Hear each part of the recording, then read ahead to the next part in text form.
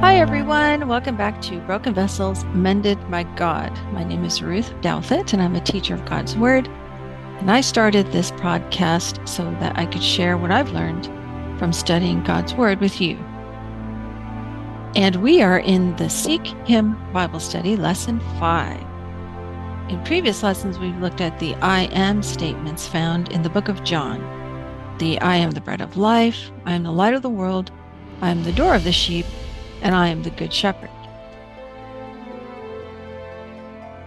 And in this lesson, we're going to look at the I am the resurrection and the life saying that Jesus made in John chapter 11.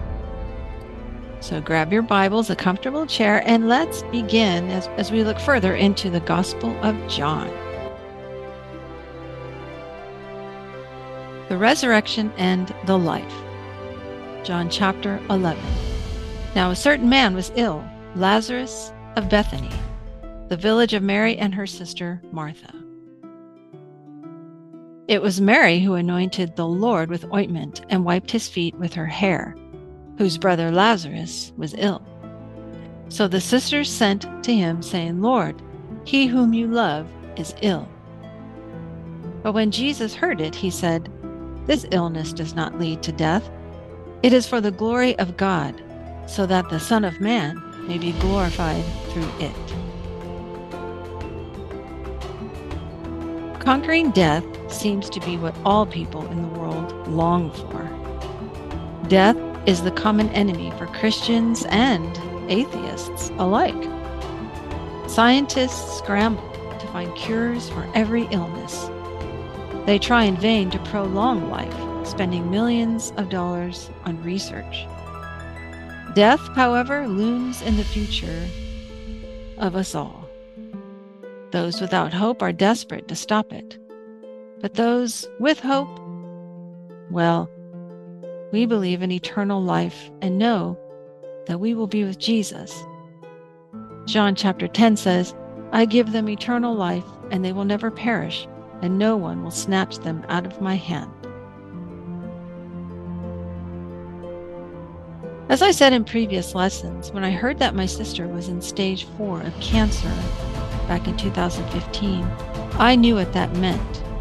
I knew we didn't have much time left with her. Martha and Mary knew they didn't have much time left with Lazarus, too. But not once did I think about how my sister's illness was for the glory of God, that the Son of God may be glorified through her and her cancer. No.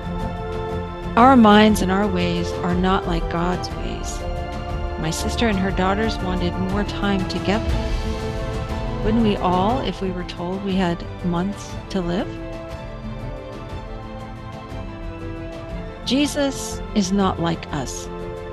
When he walked the earth, his mind always went to the Father and how God could be glorified in all circumstances. This is why he had no fear about the illness that threatened his friend Lazarus. Therefore, he did not rush to see Lazarus.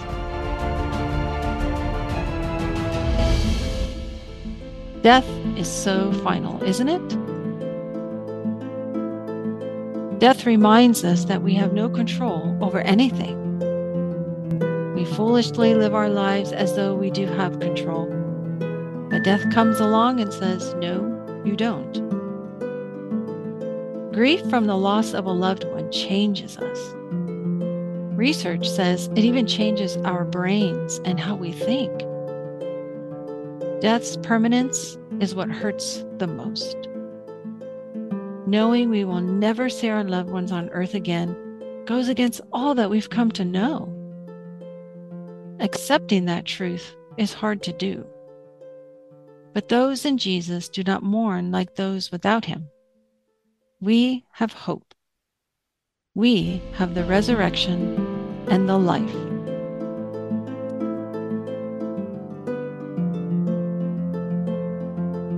I wrote this series last year when my father was still alive.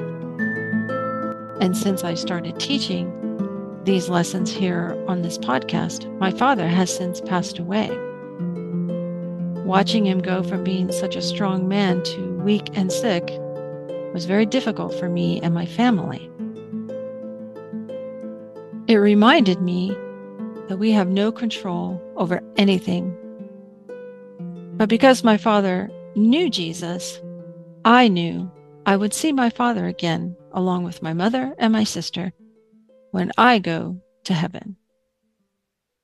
And even though it was very difficult to watch my father pass away, I was able to get through it because I know about Jesus and that Jesus lives.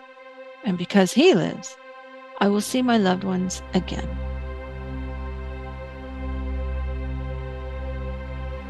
Life versus death. Throughout Scripture, there are many opposing forces. Light versus darkness, day and night, life and death, good and evil, Jesus and Satan. It is obvious to us that, to God, there are no gray areas with him. Should there be gray areas with us?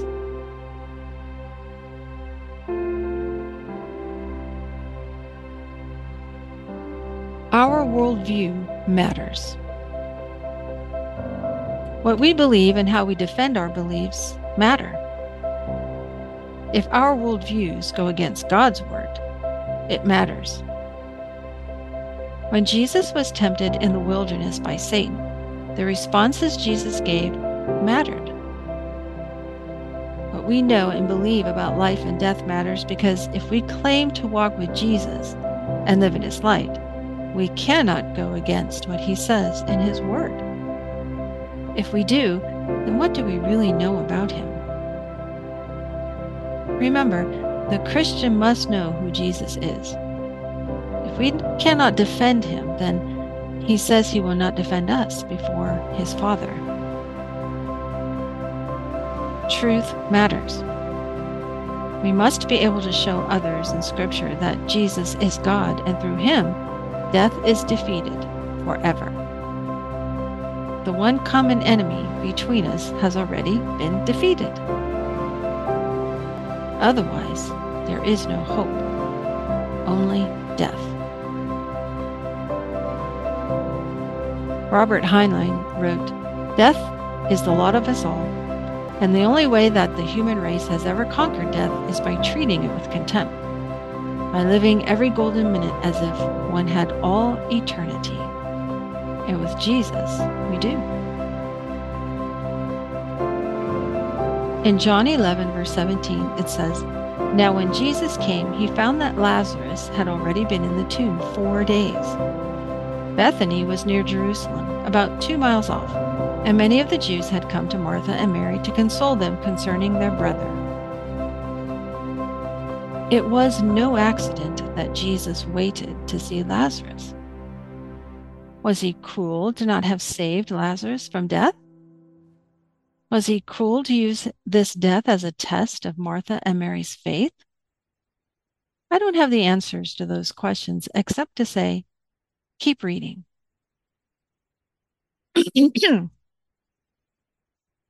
We each faced great loss during the pandemic.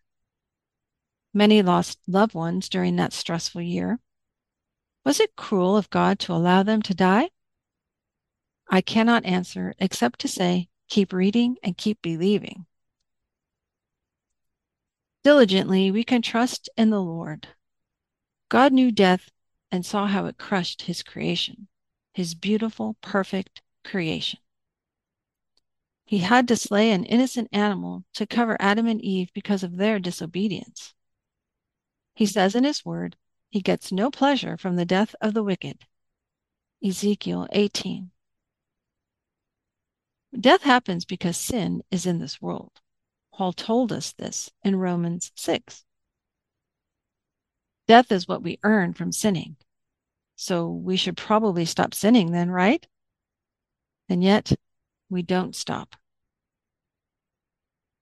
Faithfully, we can rely on God during times of doubt, like when a loved one is suffering. We know God sees them. We know he could move and heal our loved ones instantly. And sometimes he does. Other times, he doesn't. Either way, he remains God.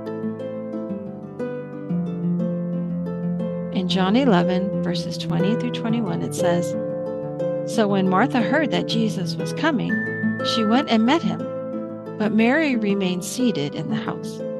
Martha said to Jesus, 'Lord, if you had been here, my brother would not have died.'" If you had been here, Jesus. How many times do we say that during our own suffering? It feels like we are abandoned, doesn't it? It feels like we are the only ones on earth suffering this trial. But Jesus is there with us in the storm. Does he remain faithful? I know the answer to that question. Yes. Because he is faithful and true, we can rest knowing he is there, and everything happened the way it was meant to happen. Let me say that again. Because he is faithful and true, we can rest knowing he is there, and everything happened the way it was meant to happen. Death will come to us all, no matter what our worldview is. But death never surprises God. Death never interrupts his perfect plan. As painful as it is, death is not more powerful than God. I'll say that again. As painful as it is, death is not more powerful than God. Those who hope in the Lord do not mourn like the world. No, we mourn with hope that we will live again in eternity with Jesus, who is the resurrection and the life. We know those in Christ Jesus will live even if they die. No one can encounter Jesus and walk away the same. Being with Jesus changes you. Being in his presence transforms you. It's that simple. In John chapter 11, verses 25 through 26, it says, "Jesus said to her, 'I am the resurrection and the life. Whoever believes in me, though he die, yet shall he live. And everyone who lives and believes in me shall never die.' Do you believe this?" Well, what about you? Do you believe this? How did the pandemic test your faith and trust in God? Why is it important for the Christian to remember that Jesus is the resurrection and the life and rely on this promise? And lastly, what lessons from this "I am the resurrection and the life" saying of Jesus can we share with others who might be in grief and bereavement? Take time today to say a prayer to God, praising him for having conquered death so you don't have to. Thank you for joining me today to look at the "I am the resurrection and the life" saying of Jesus found in John chapter 11. I hope that you've been blessed and encouraged by the promises of God, the promise of hope during great suffering, the promise of eternal life.